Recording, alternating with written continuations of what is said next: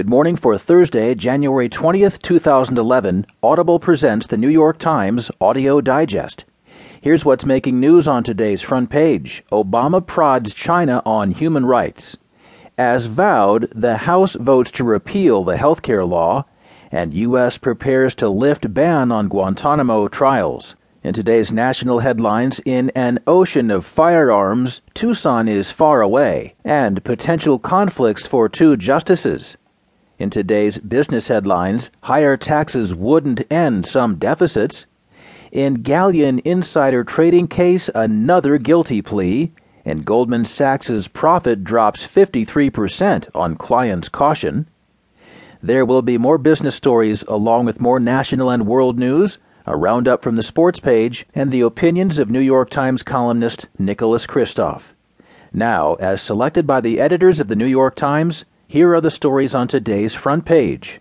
The top story is titled, Obama Prods China on Human Rights.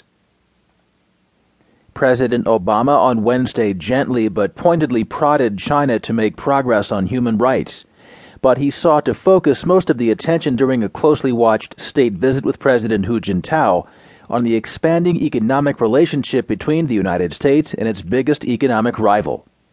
Obama said that differences on human rights were an occasional source of tension between our two governments.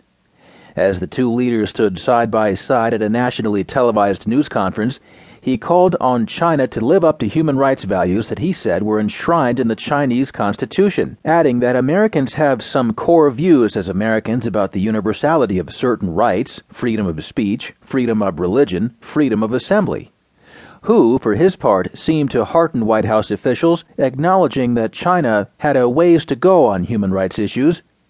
China still faces many challenges in economic and social development, Hu said, and a lot still needs to be done in China in terms of human rights, but he noted that China was willing to talk to the United States only within the confines of the principle of non-interference in each other's internal affairs.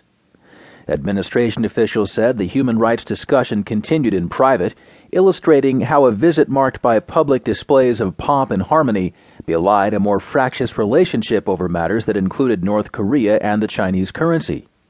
They said Obama pressed Hu specifically on China's imprisonment of its Nobel laureate Liu Xiaobo during a private dinner at the White House on Tuesday and a larger session between the leaders and their delegations on Wednesday. As always with state visits, there was a healthy dose of rainmaking. The White House, for instance, announced that the two countries had made business deals that the president said would generate $45 billion in American exports.